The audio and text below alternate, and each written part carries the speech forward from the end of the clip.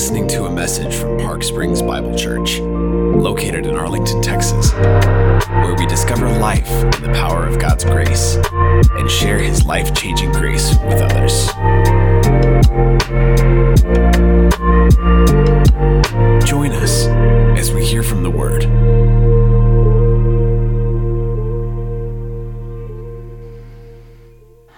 Well, good morning this morning. I just want to give a huge expression of gratitude to our worship team, just really helping us kind of set the stage and allowing our hearts to be malleable to the truth of God's Word as the truth comes forward in the context of His Word. And as we've said before, we're jumping into Romans 9 because we've been walking through the book of Romans together as a faith family. And the first 8 chapters of Romans is one of those things that just continues to build on one another and really does provide this uplifting perspective of the truth of God's Word and the certainty of our relationship with Him, the joys of God's character, the hope that's generated from knowing the substance of God's active, pursuing, consistent, reliable love in our lives. And then you get this shift in Romans 9, and it comes to us, and it feels a bit jarring, at least it does to me, because what it does is I think it exposes some of the challenging realities of how we respond to those who haven't responded, is kind of what it comes down to. And so Amanda prayed, and I so appreciate her prayer. I'm feeling the weight that I need to as well as we step into this text this morning. Just, again, asking for extra measures of grace, because the last thing that we would want to do, or that I would want to do, would be to generate any confusion as we step into Romans 9:14 through 18. And we're just dealing with a very significant and weighty context. I know that Jim last week said, okay, now let's address the elephant in the text. The problem with Romans 9, 10, and 11 is there are multiple elephants that are making huge herd throughout this entire text, trampling over all of these things. And so we want to be faithful with looking at the truth of God's Word and allowing it to do what I think it really does, which elevates the character and the nature of God and continues to convince us that He's reliable, even in the midst of the uncertainty that you and I feel in the midst of life and the challenges that we look at. So would you just pray with me one more time? Father, we do surrender our hearts to you this morning. We recognize that your truth is truth, that it does continue to remind us of your constant provision and care over our lives, that these words that are penned on the pages of Scripture are words that elevate our understanding of you, that draw us into deeper intimacy with you, that even convict areas of our heart that we need conviction. And so we stand here and literally we're pleading that you would work through the power of the Holy Spirit. We would ask that you would illuminate the truth of your word in such a way that we would find ourselves so grateful and awestruck by your goodness and your grace. We ask all of these things in Christ's name. Amen. Thanks for allowing me to pray. As we jump in, I want to start with my life for a minute. December 24th, 2020 was a challenging moment in my life. It actually took place here in the church 2 hours before our Christmas Eve service. In room 104, I was with my dad and a hospice worker. We were signing paperwork because my mom had gotten really ill, and she was in a memory care facility walking through Alzheimer's, which is just an insidious and destructive disease that had gone on for over a decade. And she had gotten sick and even had some touches of potential COVID, and there was just all of these things that had spiraled to a place where it didn't look like she was going to make it. They had done what they could, and so we sat there 2 hours before the Christmas Eve service signing paperwork for hospice care. She would be moved, and she would not last long, was the thought. And sure enough, that's what happened. 3 days later, on December 27th, she passed. Look back on those moments, and I find myself reeling with a lot of different emotions. I knew my mom. She's a good woman. She did a lot of great things in the context of her life. She was a nurse. She worked hard. She cared for people, and she cared for our family. She was consistent, kind of a tomboy. She grew up in a home where her dad actually worked for the Manhattan Project as they were mining uranium to work to figure out how to develop the first atom bomb. He was an engineer and grew up on a Navajo reservation, and she had a brother who had a lot of different issues, and she also had another younger brother who had Down syndrome, and towards the later stages of her life, he was part of an individual that we cared for as part of our family. He was in a group home, but he was always involved in our lives and all of the big holidays, and so there's just an intentionality and a heart of service in my mom. As a nurse, she cared deeply about people and really enjoyed being involved in their life. It was hard to think about signing that paperwork knowing that her life was coming to an end. And it's not that I was at all surprised that our lives come to an end. It wasn't the hardest part for me even remotely. The hardest part for me in that moment was that I had no guarantee that she had saving faith in Christ. I didn't know. And to this day, I still don't.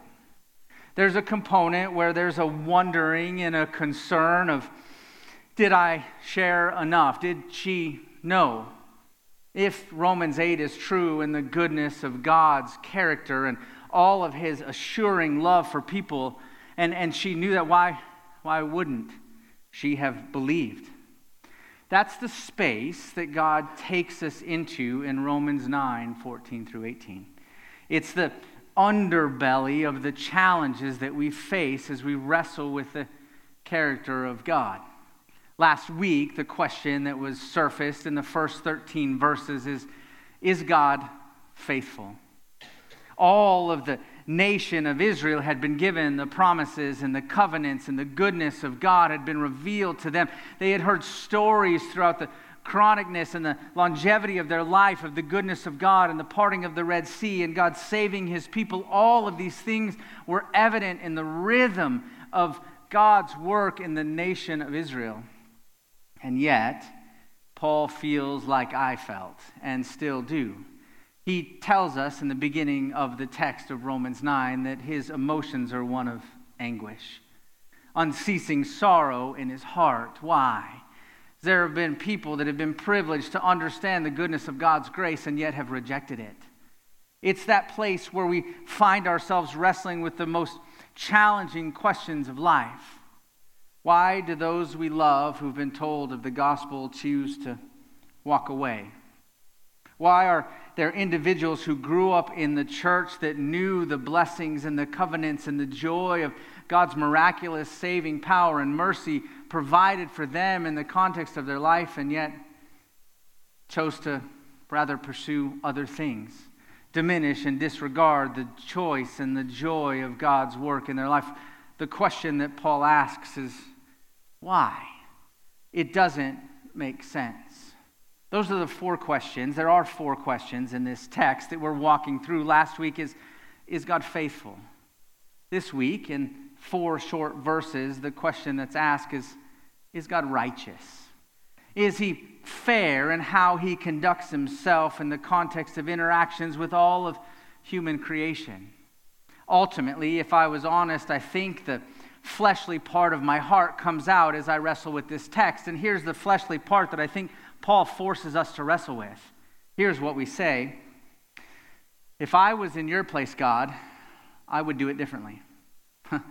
I don't feel like you're handling the things the way they should be handled, and so because of that, it doesn't seem like you're the righteous God you say that you are.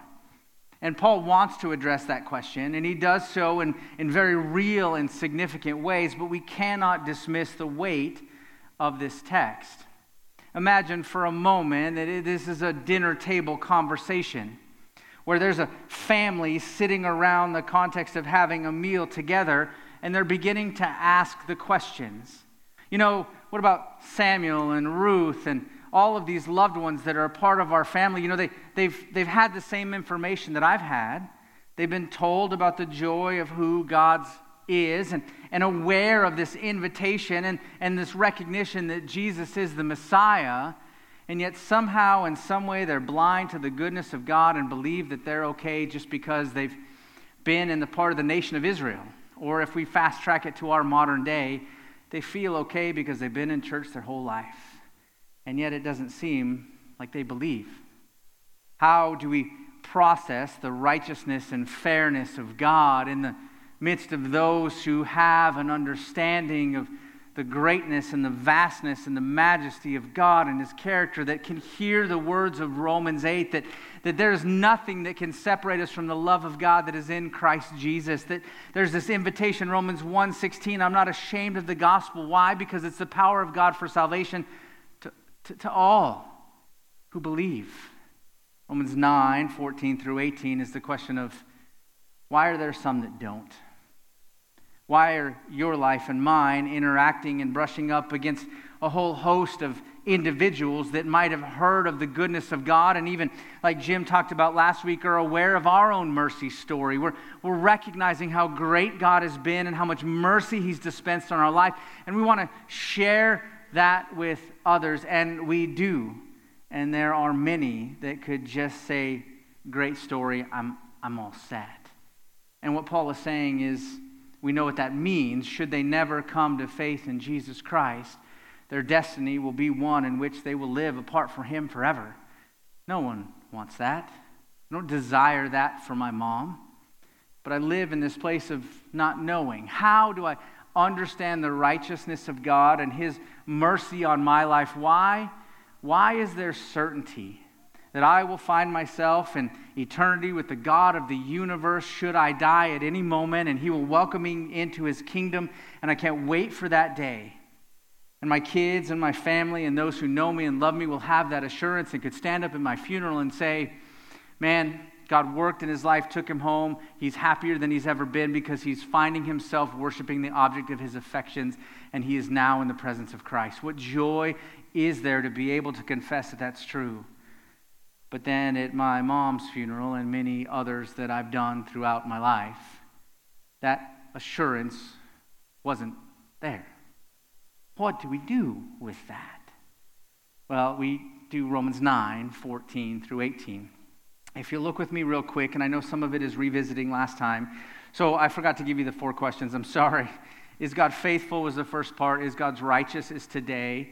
Is God just is next week. And is God gracious the final week. All of the primary aspects of God's character that we wrestle with when we look at a world that is consistently and utterly devolving in so many ways, where there's so much confusion and distortion of truth, where there's a place of feeling like we're being assaulted with all of these things. And even today in our day and age, Christianity has such a negative connotation. Why are these things happening? What is God's character? How is he applying who he is in the midst of the society that continues to convince us that maybe God isn't faithful? Maybe God isn't righteous. Maybe God isn't just. And maybe God isn't gracious. Those are the challenges that Paul seeks to address, because it's primarily the place that you and I live. It's those heart conversations where we find ourselves struggling with people that we know and love that don't know and love Jesus. But we know that if they turn and find faith in Jesus Christ, that they will be saved. So here's what Paul says as we jump into Romans 9, verse 14. Paul says this, "What shall we say then? Is there injustice or unrighteousness on God's part? For he says to Moses, Exodus 33:19, I will have mercy on whom I will have mercy. I will have compassion on whom I will have compassion."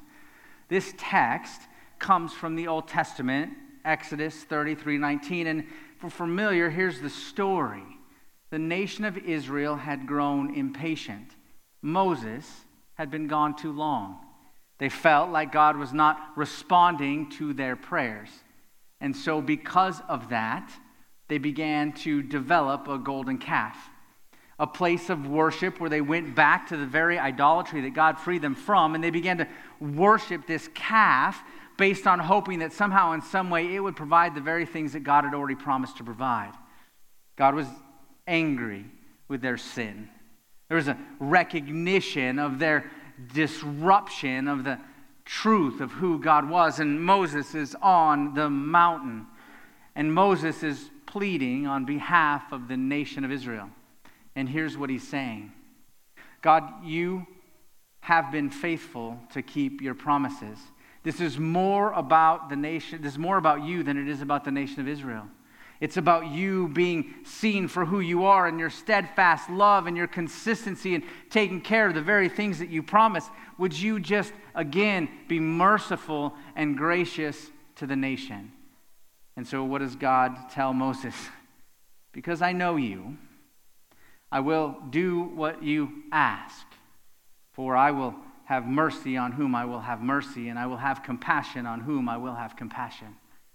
What is Paul saying here as he's pulling that text from Exodus and applying it to our lives and that dinner table conversation? How do I find hope and trust in the uncertainty of my mother's final eternal destination?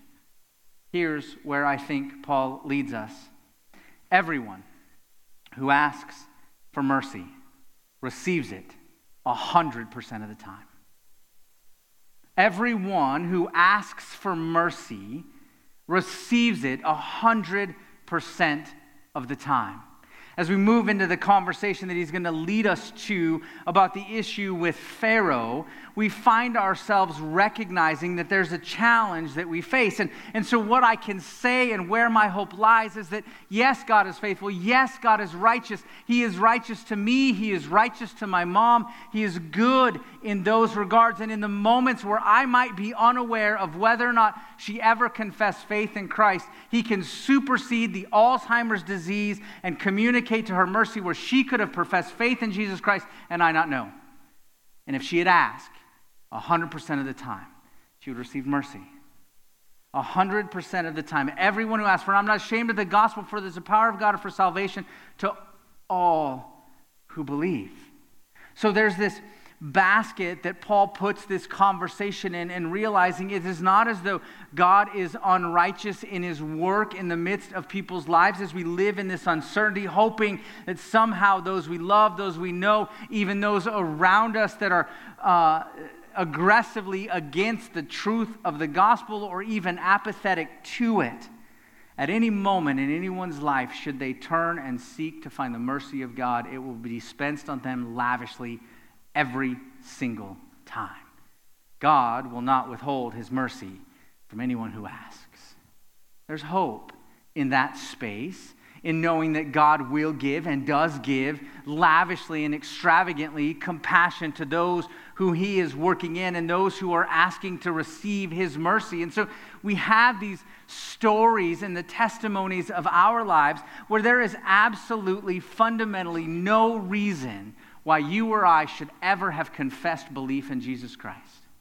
That we have a story and a mercy. We have look back on our lives and we would easily say to ourselves, look, there are so many things that I've done in my life, so many reasons in which there is not a way that I could have ever scripted it where God would have spoken into my life and drawn me to himself. I grew up in a non-Christian home.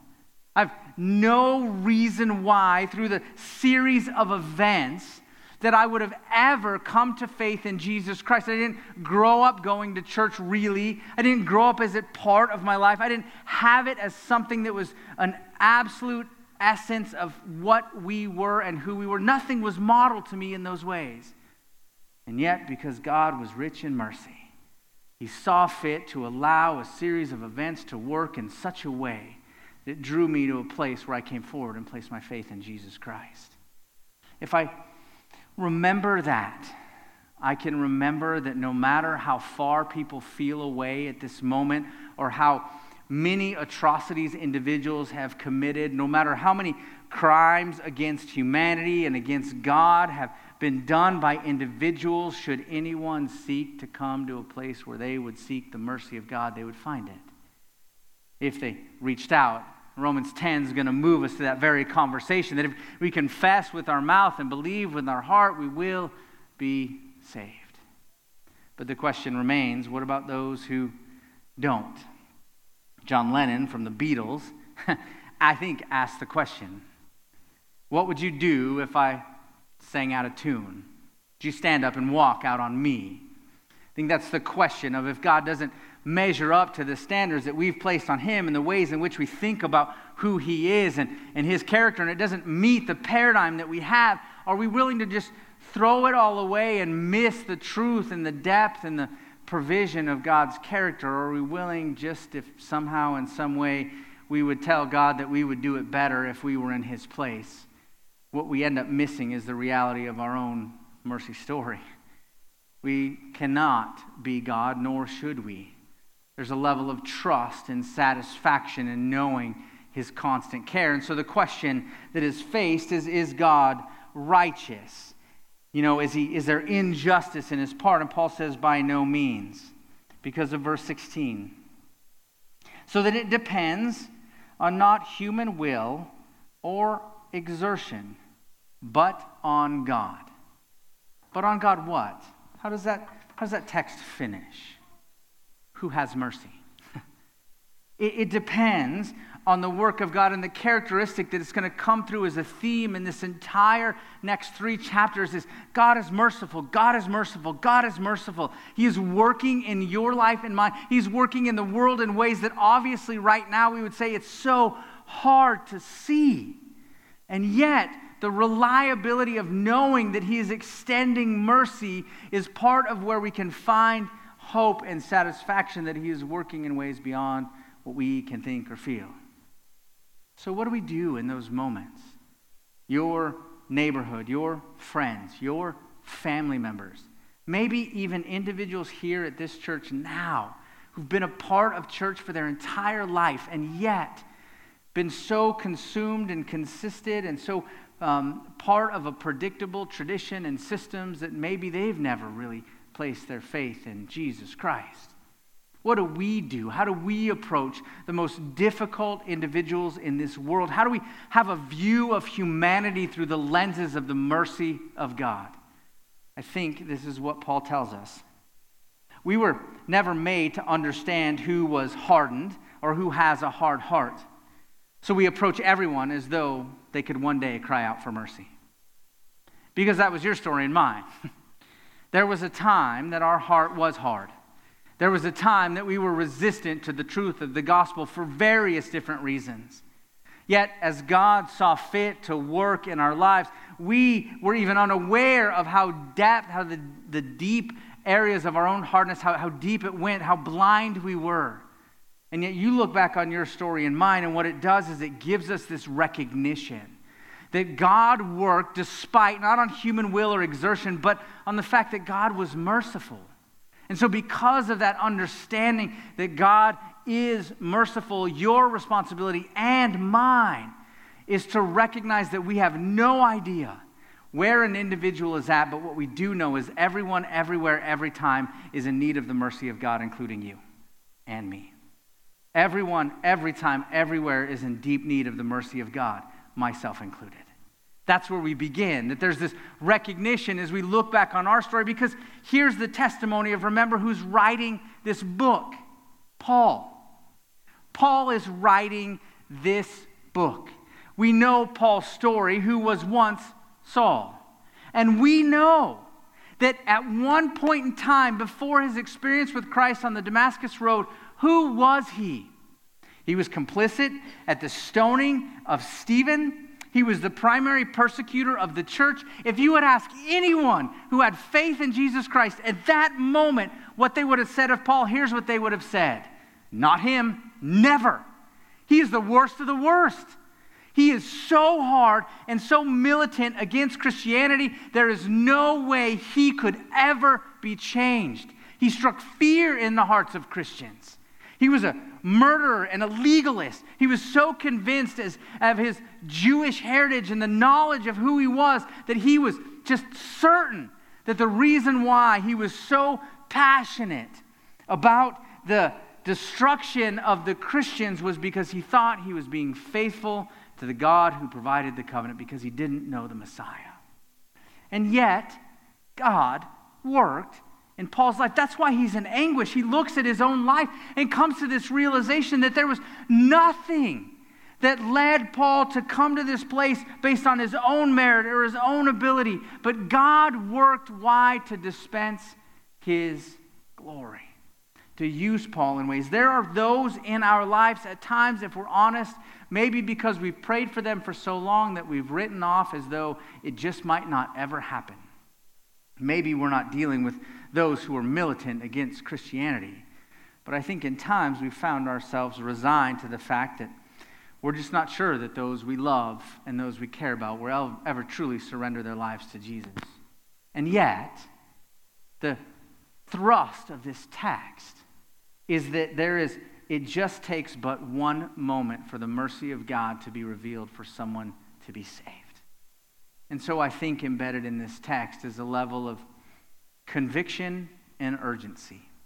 The conviction is, sometimes in my own heart, I don't care enough about the lost. Sometimes in my own heart, I am not as in anguish or concerned about those who don't know Jesus.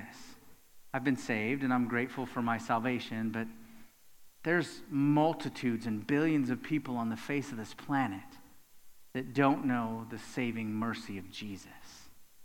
And I wonder why it doesn't bother me like it should. Because that's the one thing, and the one thing alone that is the most significant part of our life, is that we have a mercy story, and there's a desire embedded in the gospel that we want others to experience that same mercy story as well. We were never made to be aware of who has their hearts hardened, so we approach everyone as though they could one day cry out for mercy. And so Paul moves to this example of Pharaoh. Pharaoh is not the hero of any story, quite frankly. He's not the guy that's elevated as that dude makes good decisions. But we find ourselves Paul using him as an example. And here's what he says in the text. Scripture says to Pharaoh, "For this very purpose I have raised you up, that I might show my power in you, and that my name might be proclaimed in all the earth. So then he has mercy on whomever he wills and hardens whoever he wills." Well, that's a fun text, right? Because we look at the challenge and we look at those individuals and we say, okay, does that mean that there's this initiative role? This is the elephant in the text of God in planning and condemning this individual where they had no chance. There feels like there's an injustice on God's part. There's unrighteousness to have raised Pharaoh up. But if we look back at the Old Testament, we have to realize the pattern of how these things operated. Again, like Jim said last week, God stands outside of time. But as you look through the story of the Exodus and Pharaoh and all of the plagues, the first 5 plagues, it says in the text that Pharaoh hardened his own heart. And it wasn't until the 6th plague that it says God hardened Pharaoh's heart. That you have this weird operation in the context of the human world where God is working in such a way that even those who perpetrators of evil are being used by God to display his glory, and that in the process of all of those things, it was an absolute recognition that God was at work and not somehow standing back and just letting the world be whatever it was, but he was operating in all of the unique details of society and the world as we know it to carry through on allowing individuals to understand the power and the potency of God. He used Pharaoh to communicate the power of his glory. Let's move it to a New Testament example. Could we say the same thing about Judas? That moment of somebody being on the inner circle, having communion, the Lord's Supper with Jesus, Jesus knowing the betrayal, having someone have their feet washed by the Savior of the world, and yet realizing that Judas had sold his desire to be a part of a walk with Christ for a few shekels of silver, and yet in the process of those things, it was the very actions of Judas that led Jesus to the cross, that allowed the salvation of the world to be known. It's hard to imagine how this works. And so let me give you an example, and this isn't unique with me, but Dr. D. James Kennedy shares it this way. He says, imagine you had 5 friends, and 5 friends come to your house, and here's what they tell you. They have a desire and a plan to rob a bank. You stand there and plead with them to say not to ruin their life. Don't do this.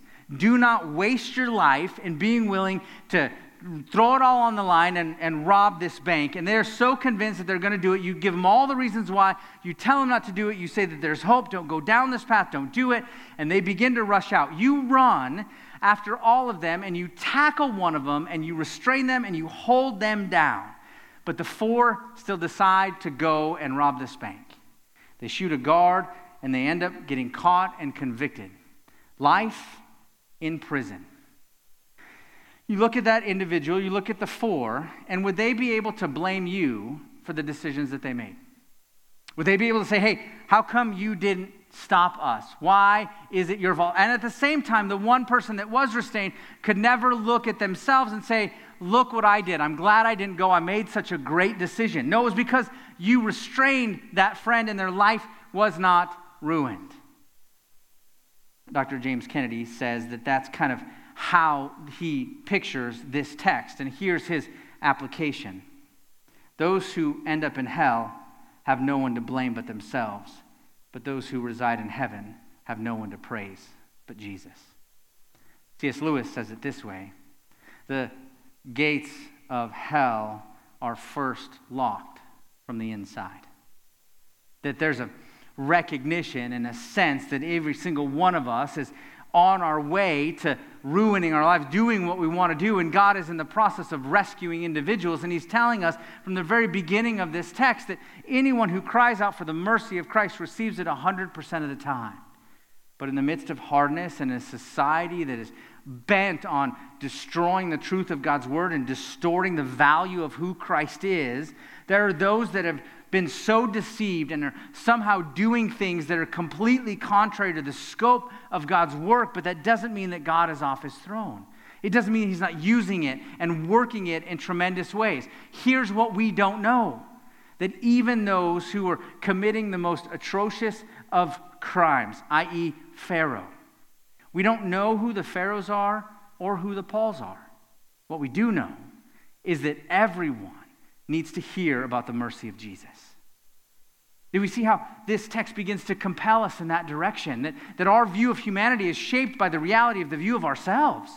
And that view of ourselves is this: there is absolutely nothing that merited God's God's favor and grace in us. Yeah, I combine those really good at that stuff. How God's favor and grace had worked in our lives. I'm rescued solely by the mercy of God, and all I can do is praise Jesus. But I do know that as I interact with the world, there are going to be those in the world that are so absolutely bent on destroying the truth of who God is. They're going to be antagonistic and adversarial to the reality of who God is. They don't even want the name of Christianity to be uttered in their presence. But yet, God can show mercy to them. That as long as you or I draw breath, the one thing that we would want our lives marked by is that we could be those who would testify that God saves sin-sick sinners. That our story of mercy is the story of God's grace. So let me suggest to you that those who've never received mercy never have a reason. Those who have received mercy never have a reason for pride, only a reason to praise. We don't stand as though, and even in this text, as those who figured it out. What we do say is, there's a righteousness of God and a goodness that there will never be someone who is living eternally apart from God that will be able to cry that God was unfair. That our sin and our selfishness always leads us away from God. And in the midst of that hardening, in the midst of that condemnation, Romans 8:1, which we memorized together, is the central element. There is therefore now no condemnation for those who are in Christ Jesus. The law of the Spirit of life has set you free from the law of sin and death. God is not interacting with you and me, of those who receive mercy, from the standpoint of condemnation. But we are compelled to realize that there are those in our midst and in our lives that are living condemned by God because they don't know Jesus. Jesus is their only hope.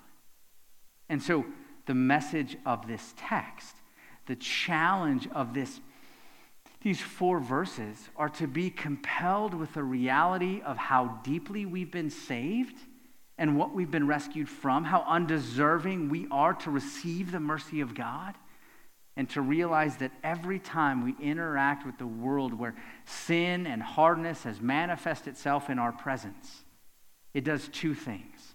It compels us to pray that the mercy of God will be revealed to them, and that will be the source of change. And it compels us to share.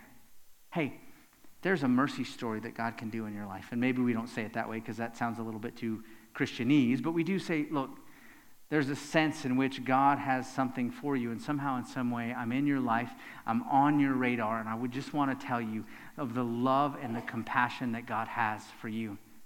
Sounds like you've been hurt by a lot of things. I know a God who fixes brokenness. I know a God who changes lives. I know a God who has shown me a mercy I didn't deserve. And so that's where we live, in that dinner table conversation. Is there hope for me? Is there hope for my mom with my uncertainty about where she would be spending her eternity? There is. And that hope is that God is always righteous. He is always faithful. He's always good.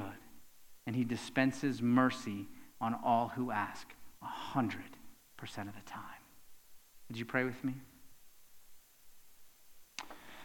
Father, we do need you to do what we are aware that we can't.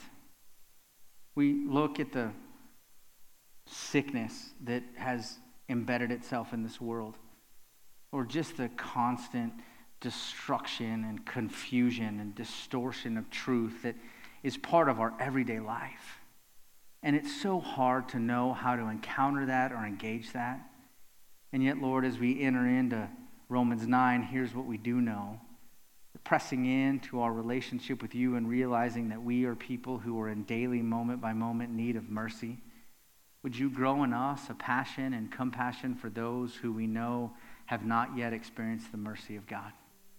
Lord, this is not about us becoming something or making sure that we get more people in the church. It's about you building your kingdom and about people coming to faith in Christ and trusting that you will dispense mercy on them 100% of the time. So for those who aren't asking for mercy, we ask for them. God, would you touch the lives of those who are in our lives that have no desire for you whatsoever? Would you show them your goodness? Would they experience your compassion? And God, would you save them from themselves? God, would you do what only you can do? Change human hearts. In Christ's name we pray. Amen. Would you stand up to your feet as